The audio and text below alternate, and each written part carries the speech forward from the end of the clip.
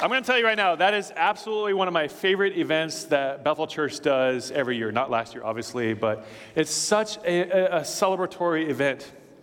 Do you realize that the angels in heaven rejoice and celebrate? I mean, they party it up when one person trusts in Jesus, when one person has salvation. So, church, what do you think we're going to do next Sunday night? Party. Yeah, I heard someone say party. We're going to celebrate. And so I would encourage you to come, Lake Street Beach. It's going to be a great time together. And it's also, I love it because our whole church is together. We have every campus represented there. And I'm excited. So please come. And if you've never been baptized, but you are saved, you've trusted in Jesus, you have grace through salvation by grace through faith alone in Christ alone, by faith alone, we would encourage you to think about getting baptized next week. And if you've never trusted in Jesus, you don't yet have salvation, I am praying for you. I'm praying that today is the day of salvation. And if that's the case, we're going to baptize you next week. We're going to rejoice with you because what was once lost is now found. What was once blind can now see, right? Baptism represents life change, heart transformation in Jesus. And I'm on cloud 9 right now because in the first service, there was a dude who got saved. And he's going to get baptized next week. So nothing injects, excitement into a preacher like that. So I might get a little wild today. So here we go. I'm excited. Well, let's go to the Lord in prayer. Father, we ask that you would transform lives, that you would impact souls, that you would bring us to repentance, in other words, a changing of our mind, the way we think, so that we would be saturated with your word, seeking your presence, and delighting in your glory. What an honor it is to live for you, to follow you, to love you. May the love of Christ compel us to live for you. God, I do pray over everyone here that we would live in joy, live in excitement through the gospel of Jesus, live in security, as Pastor Brad's prayed. And for those who don't yet know Jesus, oh God, please let today be the day of salvation. Maybe your Holy Spirit will prompt them in their heart to repent of their sin and trust in Jesus. And we will rejoice, and you get all the glory for that. In Jesus' name, amen. Well, his name is Robert. Now, you guys, don't worry, you don't know him. He's not famous. You'll never find him on the cover of any magazine. He's not a social media influencer. In fact, I don't even think he has his own blog. But Robert has a significant place in my heart. I will never forget Robert. I met him years ago at a church we were at. And Robert walked into the church building physically trembling, like visibly shaken. Something was wrong. You could see he was distraught. He was white like a ghost. Just something was off. Come to find out, he had never stepped foot in a church building. He had never talked to a pastor, knew nothing about Christianity, knew not a single verse of the Bible, knew nothing about the Bible. And he walks in on a weeknight. I'm in my office. A buddy of mine is out there outside the auditorium in a commons atrium like we have here. And my friend introduces himself, and the guy says, my name is Robert, and I don't even know why I'm here. I just feel like maybe God brought me here. I just need to talk to someone about God. My life is a mess. He struggled with anxiety. I mean, high anxiety. He had panic attacks all the time. He was paralyzed by fear, petrified by worry and doubt constantly. He was steeped in addictions. Every week, different drugs he was doing, and every month he was with different sexual partners, some women, some men. He was plagued by thoughts of depression and suicide, hopelessness. But worst of all, there was an emptiness in his heart. He knew there had to be more to life. There was just nothing there. He was so empty. And so my friend shares with him about Jesus. In fact, he uses the verse we're going to look at today, 2 Corinthians 5:21. God had him who knew no sin to become sin for us, that we might become the righteousness of God in him. And Robert's like, no, that's too good to be true. He's trying to wrap his mind around grace. Are you telling me like I don't have to do anything? No demerits, no good works, no being religious, religious rituals. Tell me what I have to do. No, you don't do anything. It's all in what Jesus has done in his finished work on the cross. Are you kidding me? Really? That's too good to be true. Yeah, but it is good and it is true. And Robert gave his life to Christ and got saved. Yeah, you can clap for that. Now, was his life perfect after that? No. He still struggled with temptation. He still struggled with fear. But he was a different man. He didn't struggle with sin in the same way he did when he was enslaved to it. Now he had the Holy Spirit combating sin with him. And it was just amazing. Over the next several months, we met with him, discipled him. And I remember Robert coming up to me one day, and he goes, Jared, I am so sorry. And I'm thinking like, oh, no, he fell back into sin. He goes, Jared, I'm so sorry. I was at work, and I told some of my clients about Jesus, and I don't yet have my seminary degree. And I just want to look at him like, oh, you sweet man. That's so innocent and sweet. But he was serious. He thought, I have to know everything about the Bible. I have to know everything there is to know about Jesus before I can tell people about Jesus, right? I'm like, no, you can tell them about him now. It's like, really? Yes. And he would. Oh, my goodness. There is nothing like a brand new believer who becomes an evangelist. I mean, they get after it. And he was. It's why it's so important for us to, number one, evangelize and tell people about the gospel, but to be around new believers because it's infectious. And I loved being around Robert because that's what the gospel does. The gospel transforms. The gospel changes lives. It impacts hearts and minds. And so we're going to look at one of my favorite verses in all of the Bible. In fact, you remember the game Desert Island?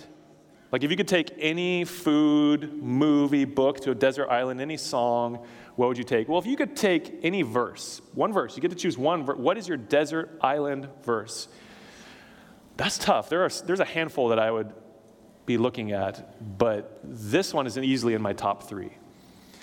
So we're going to look at this verse, but before we do, real estate agents, they say the number one rule of real estate is what? Location, location, location.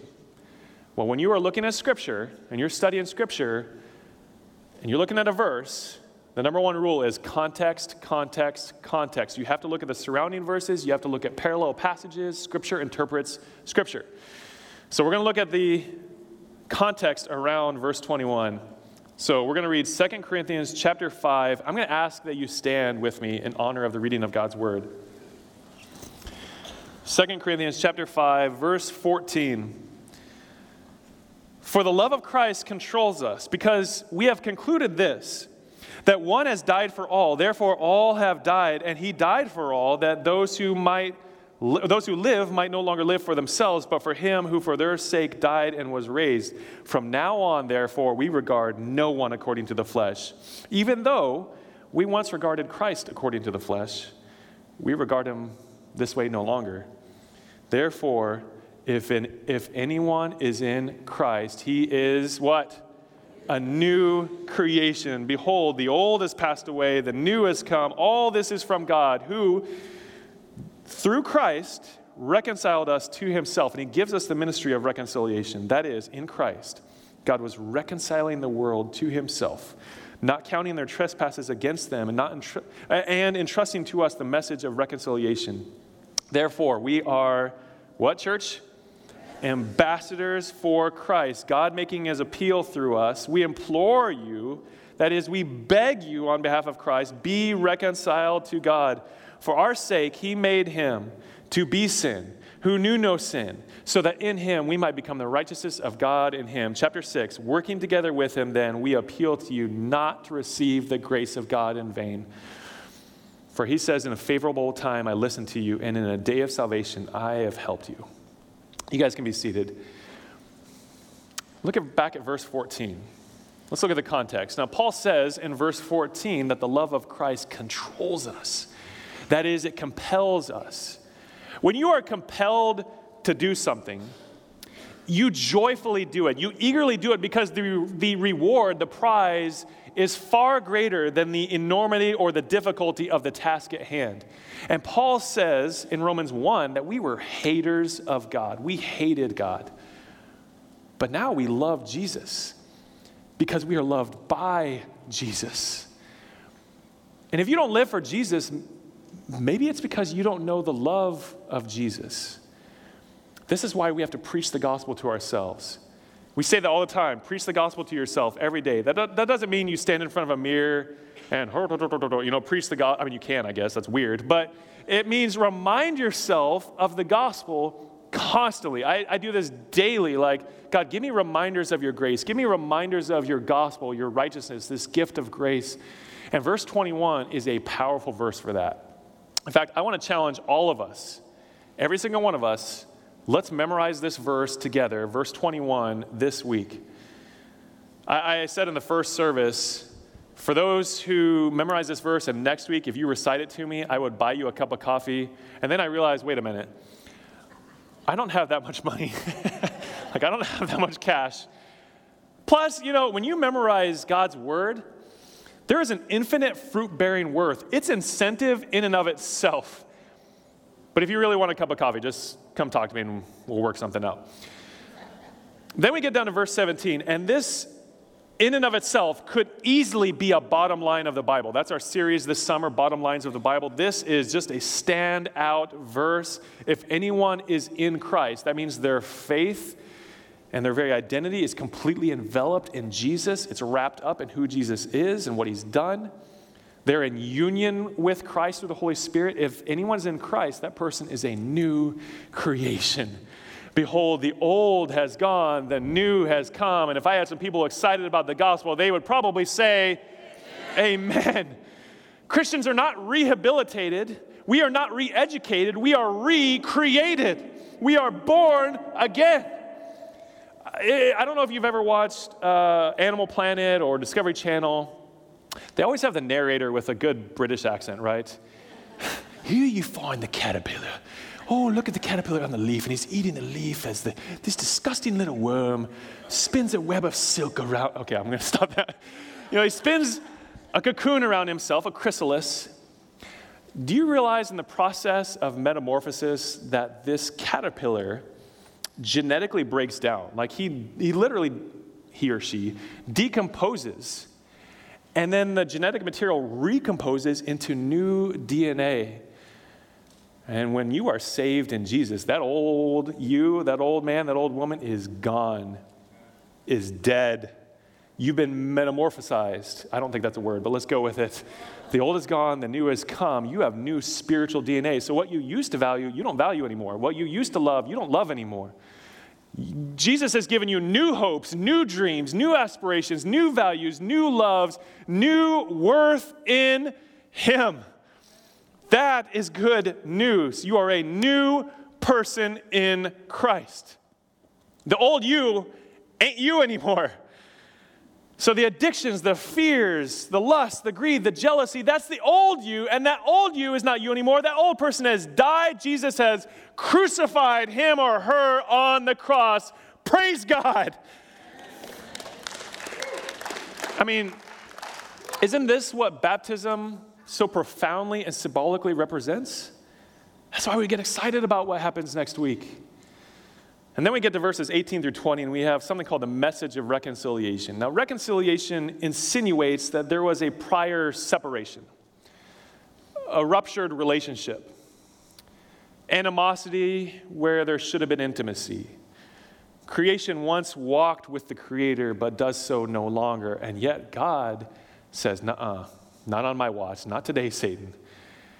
And he reconciles us to himself through Christ. And then he gives us the ministry of reconciliation. The reconciled become the reconcilers. We are ambassadors for Christ, of Christ. God is making his appeal through us to a broken, dying, lost world. Centuries ago, 2,000 years ago, in Jesus' day, in the Roman Empire, the emperor would send out emissaries, ambassadors on behalf of the emperor. And these ambassadors would go out to unconquered lands, to frontier lands, and they would go to the people, they would go to these cities and say, please be reconciled to the Roman Empire. Don't stand your ground. Give up, surrender, join us lest there be war and bloodshed. And if they surrendered, then they were given their lives. They were spared their lives. But if not, they faced the wrath of the Roman army.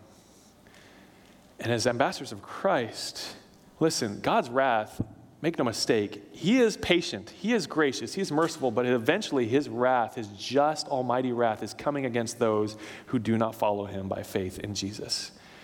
And so therefore, on Christ's behalf, we plead with others, we beg others, we implore others, please be reconciled to God through Christ. David Garland says, God did not deputize us to make people feel good about themselves and their relationship with God, to God, but to effect a real peace. This task means that we must always point to something beyond ourselves, to what God has done in Christ, not what we are doing for Christ. So the Lord has entrusted us with this precious message of reconciliation. Now, what is that message? It's verse 21. God had him, he made him who knew no sin to become sin for us, that we might become the righteousness of God in him. This is the hinge point of this whole passage. How are we made new? Verse 21. How are we reconciled to the Father? Verse 21. How do we receive the grace of God not in vain? Verse 21. What is our message of reconciliation to others? What do you think, church? Verse 21. How does God help us in a day of salvation? Verse 21. That's it. Now, in the Greek, this is structured like this, a little differently. It's structured, the one who did not know sin for our sake was made to be sin so that we would become the righteousness of God in him. So we're going to look at it in this structure with this flow in 5 parts. First, him who knew no sin. Who's this talking about, church? Sunday school answer. Come on now. Jesus. To know sin is to be personally acquainted with sin because you regularly partake in sin. Jesus has never for one moment known sin. Oh, he knows all about sin, but he's never known sin. Never for 1 second did he participate in sin. Did he gain any kind of experiential familiarity with it? Never. He is sinless. He's perfect. And we see that in these passages, his holiness. John 8:46, no one could accuse him of sin. Hebrews 4:15, he was tempted in every respect as we are, and yet without sin. See, we are tempted, and we sin. We give in to sin, we crumble under sin, we buckle under sin, but not so with Jesus. He was tempted in every way, in every respect as we are, and yet he stood his ground.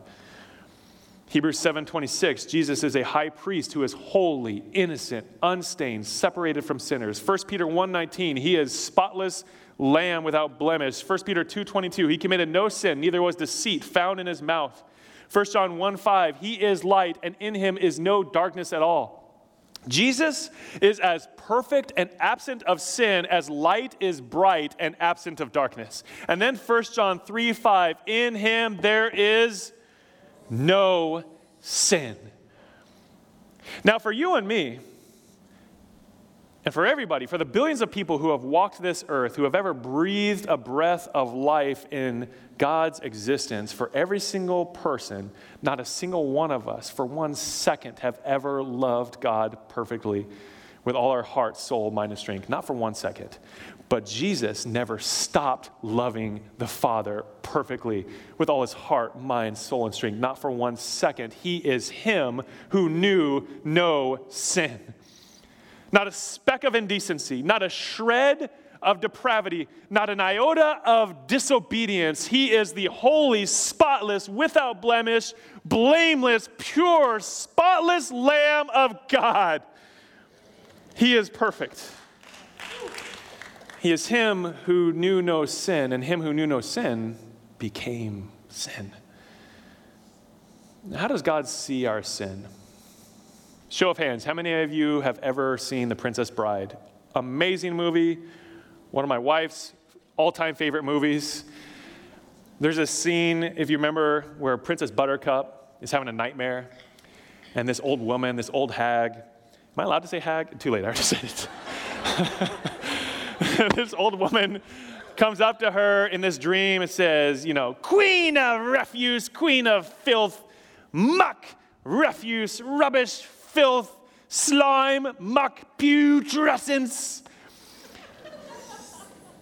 I don't know why, but this is how God sees our sin. That's how I think of it. It's disgusting to God. It's putrid, it's abhorrent, it's abominable, it's putrescent because it is a direct, egregious affront to his holy and glorious splendor. And sin is us telling God, yeah, you're not enough for me. And so in our sin, we were hostile enemies to God, rebellious mutineers. Sin is a clenched fist in the face of God. Our sin then rightfully offends God. He detests it because it grieves him, it alienates us from him, it separates us from him. That's why God cannot just let bygones be bygones. God cannot ignore it. He cannot simply gloss over it. He's a God of justice, perfect justice and holiness. Sin has to be dealt with because it's rebellion against him. But notice, it does not say that Jesus became a sinner on the cross. He didn't become sinful. It says he became sin. So the sinless Messiah so completely identified with us in our sin that Paul could say that he became sin.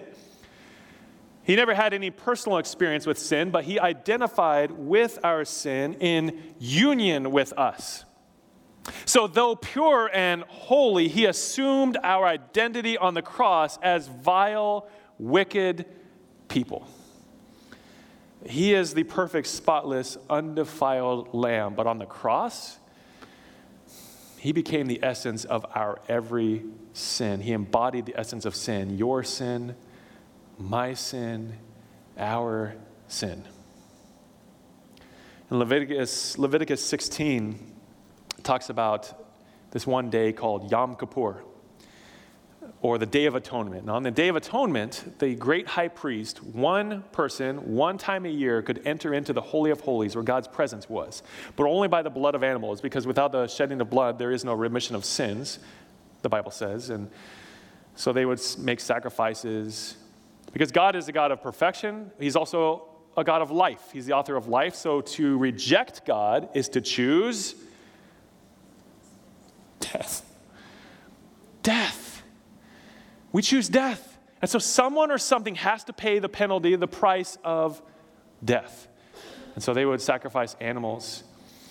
And he would take 2 goats. They'd have 2 goats come before him.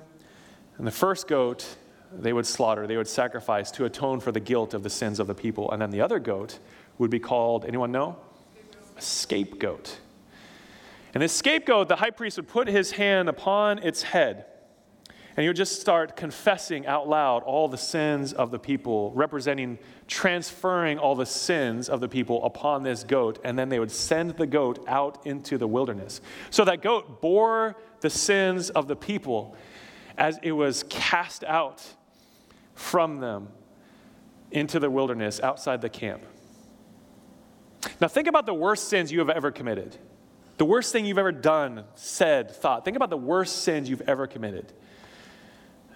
Jesus became that. Jesus took on that on the cross. He absorbed your sin on the cross to the point that he could be identified as the one who committed them. Now, if God despises sin, and he does, and if he rightly, justly pours out his wrath upon sin, which he does and will, then it makes sense. Do you see why Jesus faced such agony in the Garden of Gethsemane as he drops to his knees the night before he's going to die, bowing his head to the ground, praying, Father, if it be your will, please let this cup of wrath pass from me. Nevertheless, not my will, but yours be done. As great sweat drops of blood poured from his brow, pouring from his pores. Is it any wonder then that on the cross, as Jesus is dying, crucified, that he cried out that great, awful cry of dereliction, Eloi, Eloi, lama sabachthani. My God, why have you forsaken me? As all creation turned dark, when the Father poured out his almighty wrath upon the Son, Jesus absorbing that on our behalf. Is it any wonder that Jesus was facing grief? The Father treated the Son as if he had committed every sin ever committed by every person who would ever believe in him, though he had in fact committed no sin.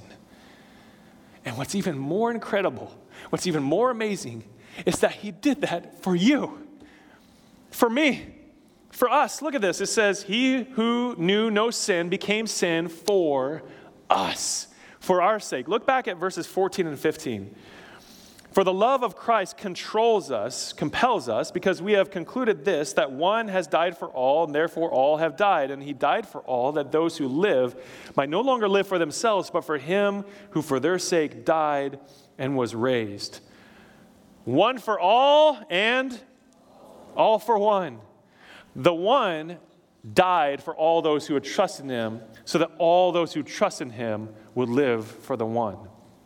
And you look at this text and it says that for their sake, for our sake, he died and was raised, for our sake.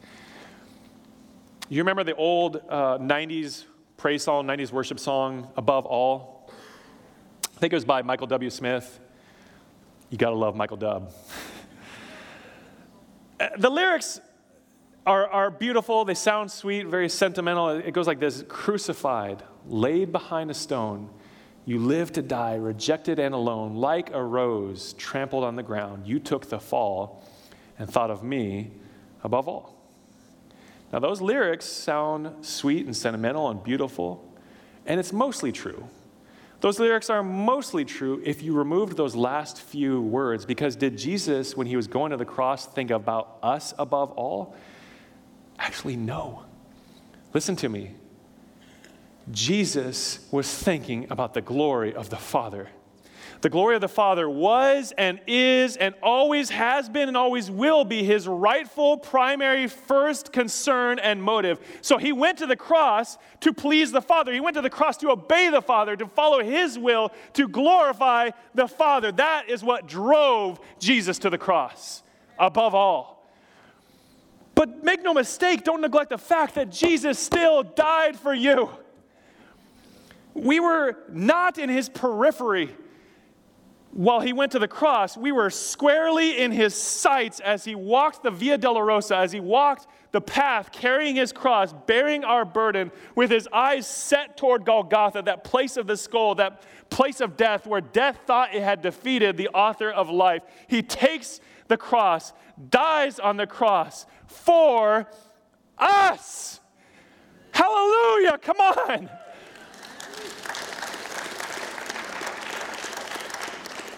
Oh, he had a white-hot zeal for the glory of the Father and a passion, you might say a passion of the Christ, to redeem and reconcile all his people to the Father, which then again brings God glory. It's cyclical.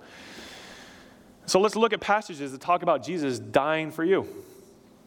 John 10:15, I lay down my life for my sheep, Jesus says. 1 Peter 2:24, he himself bore our sins in his body on the tree, that we might die to sin and live to righteousness. By his wounds you have been healed. 2 Peter 3:18, Christ suffered once for sins, the righteous for the unrighteous, that he might bring us to God. See, this is more than mere representation. Any Bears fans in here? Come on. Don't be scared. Don't be ashamed. Don't be embarrassed. Raise those hands. I love the Broncos. That's my number one team, but the Bears are my second favorite team. Hope springs eternal in the offseason, right? Here's the thing. When the Bears win, if the Bears win, they represent all Bears Nation. They represent all of Chicagoland, all of those fans who cheer them on, all the Bears fans who buy their merchandise, who go to their games, who watch their games religiously every single week, who stand and cheer and wear their jerseys, they represent all the fans of the Bears. And so their victory belongs to the people because they were playing as their representatives. And then, when the Bears win, you talk to someone who's just like a Bears fanatic, like, oh, the Bears, we won. We won? Really? Because I thought you were sitting on your couch eating cheese curls. I didn't see you on the field. What do you mean we won? But we can say that because the Bears represent us as fans. They are representative of us, and so they share their victory with us.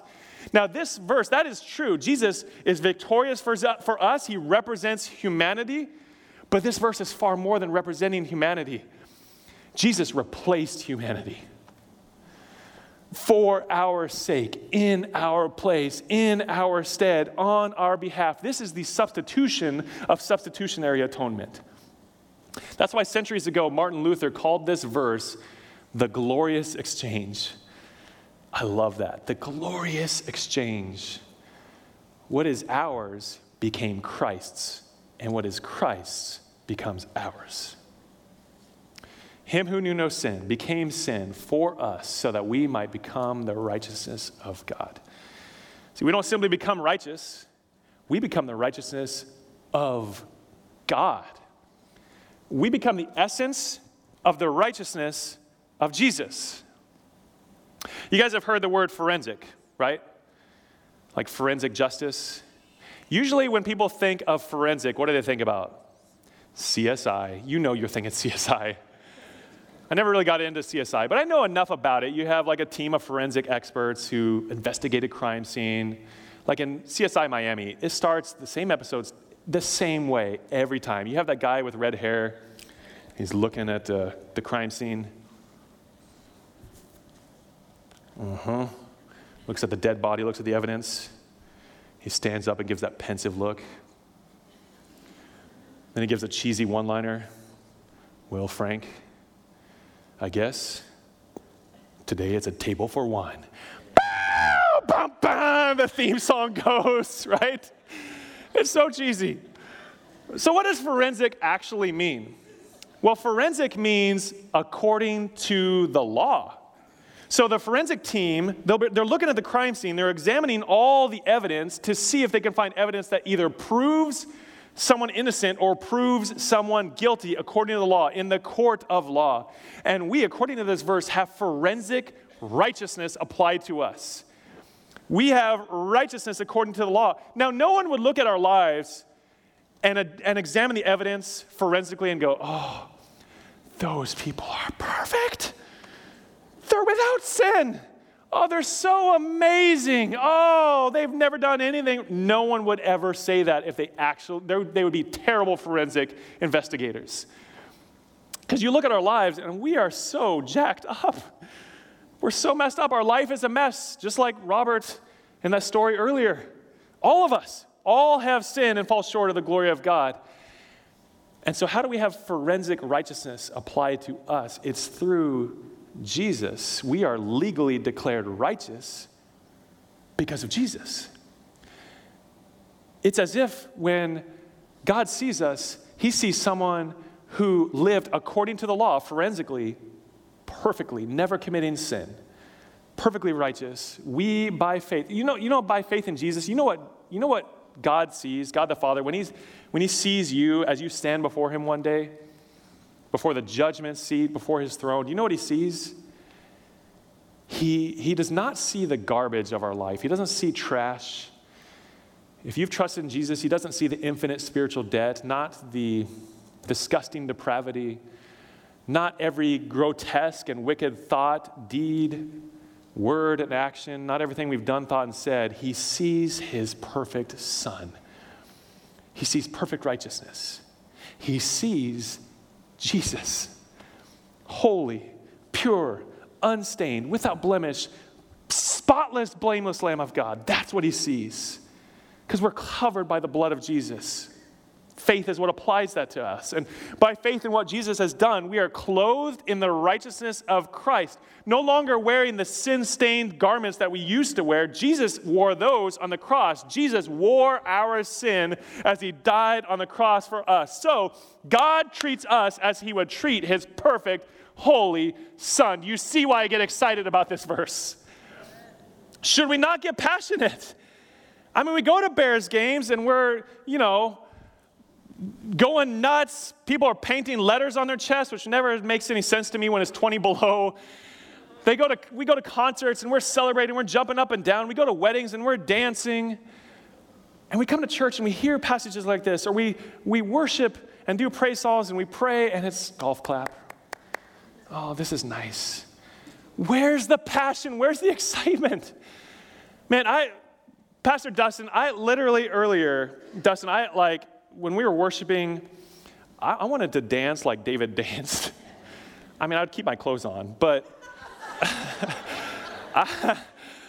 I just wanted, my heart was about to leap out of my chest as I'm thinking about this. This is a treasure trove of truth. What a precious jewel this is to the church of Jesus. Should we not get more excited, church?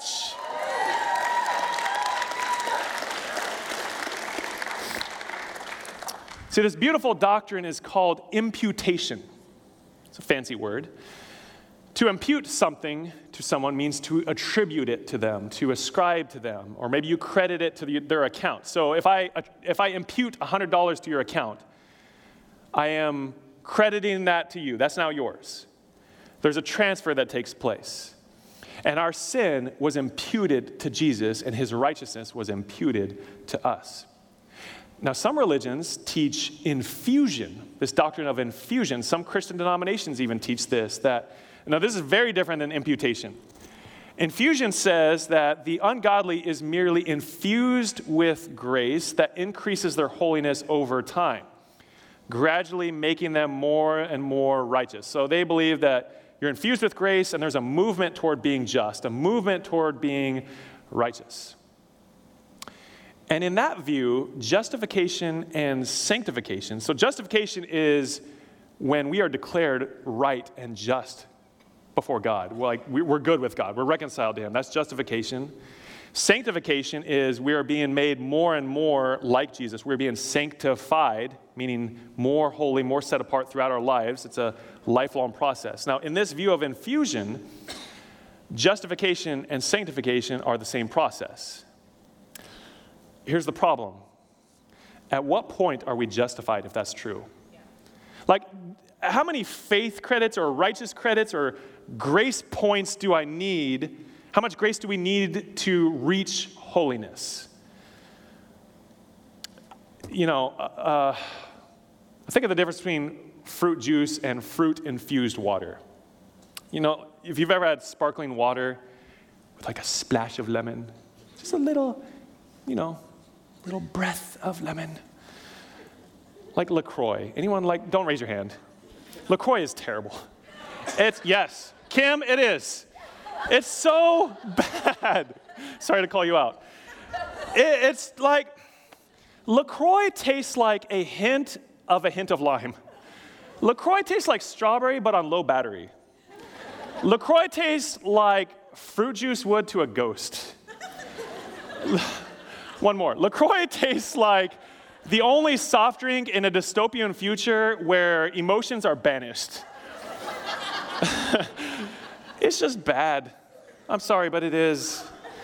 Because it's sparkling water, but with a little infusion of fruit flavoring.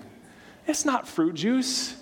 Now, you could infuse it with more fruit flavoring over time, and you get more flavor, more citrus, more, and believe me, LaCroix would need a whole lot of that.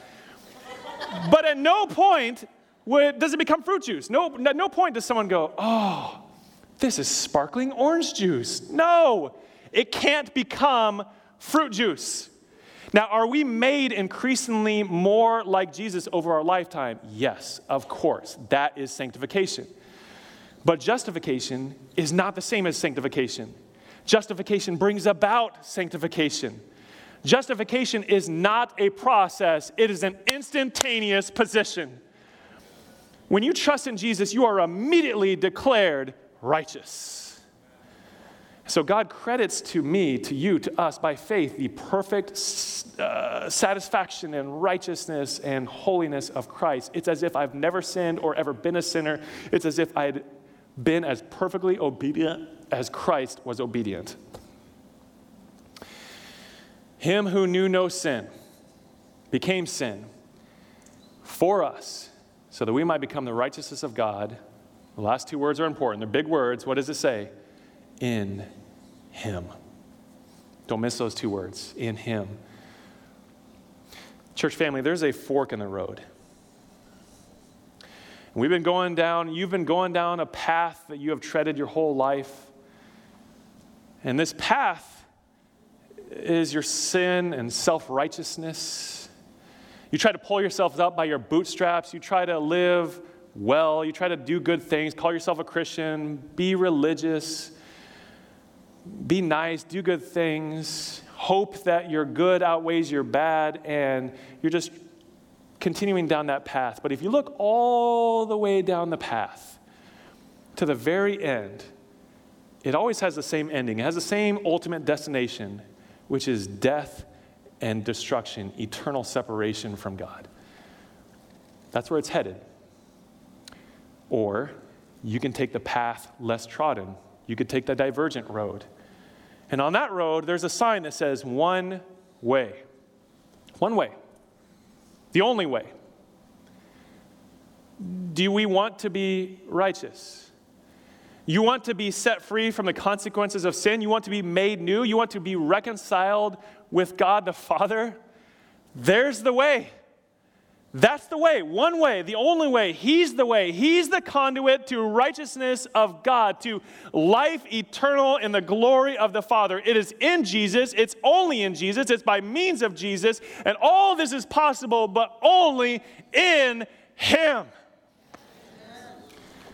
This is why Paul says in Colossians 1, and you who once were alienated and hostile in mind, doing evil deeds, he has now reconciled in his body of flesh by his death in order to present you holy and blameless and above reproach before him.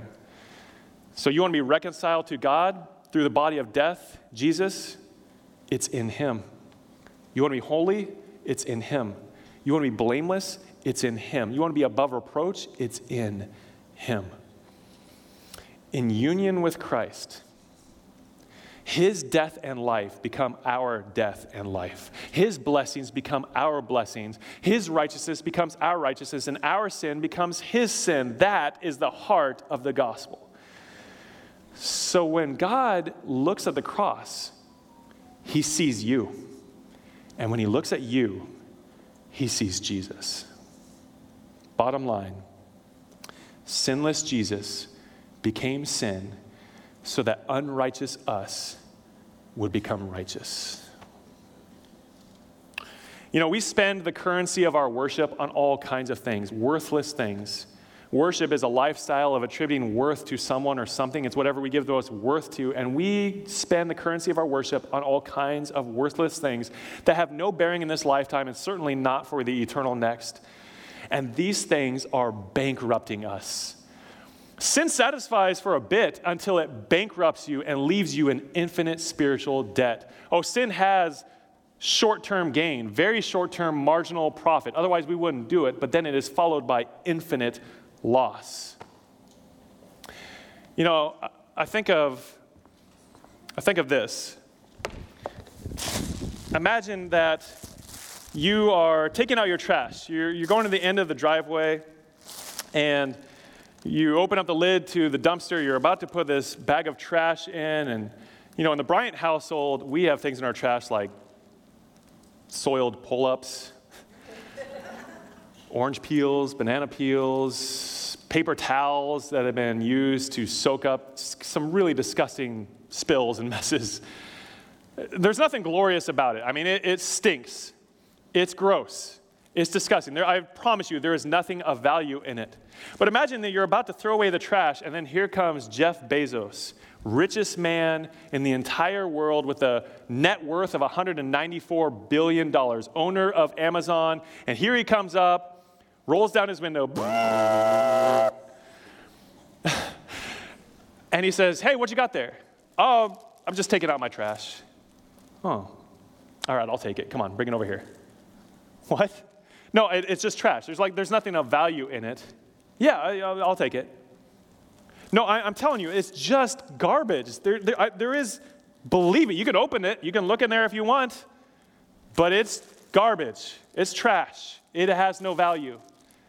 Yeah, I want it. Well, you know what, I don't want it, but you know what, I'll take it. And he takes it from us. And then he says, all right, pulls out his checkbook. How much do I owe you? Like $2-3 billion? You know what, I'm just going to give you the whole thing. $194 billion. Hands you the check. What do you do in that moment? I'll tell you what I would do. What? Really? That's amazing. Who does that? Who, first of all, takes the trash? That, I guess, yeah, you could take out my trash for me. But then who pays me their net worth of almost $200 billion? That is some crazy loco stuff. That almost seems scandalous. And Jesus exchanges the trash that is my life, the garbage, my lifetime of sinful, rebellious choices where I deny him and elevate self. And he takes all that disgusting nastiness, all of its repercussions, namely the almighty, just, holy wrath of God, and he takes it upon himself. See, debts don't just magically vanish. Someone has to absorb that cost. And Jesus absorbed the cost. But as if that wasn't enough, and trust me, that's enough to spare us from hell. That in and of itself is a gift of mercy. But as if that wasn't enough, he flips it and he gives us his infinite riches of righteousness so that we get to spend eternity with him forever in heaven.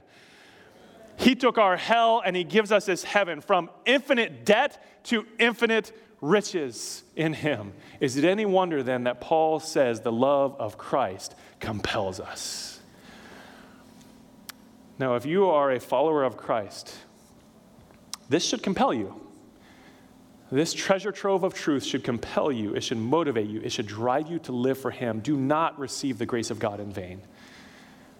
But if you're here and you're not yet a follower of Jesus, you've never trusted in him, you've never said, Jesus, I need you to take the trash of my life, and I want your holiness, I want your righteousness. I can't do anything on my own. I trust in the finished work of Jesus on the cross. I trust in the empty tomb that conquers sin and death and Satan. I trust in you. I call out to you. If you've never done that, what are you waiting for? Perhaps for you, today is the day of salvation, and you will get saved. And guess what? Next week, we will celebrate Jesus with you as we baptize you.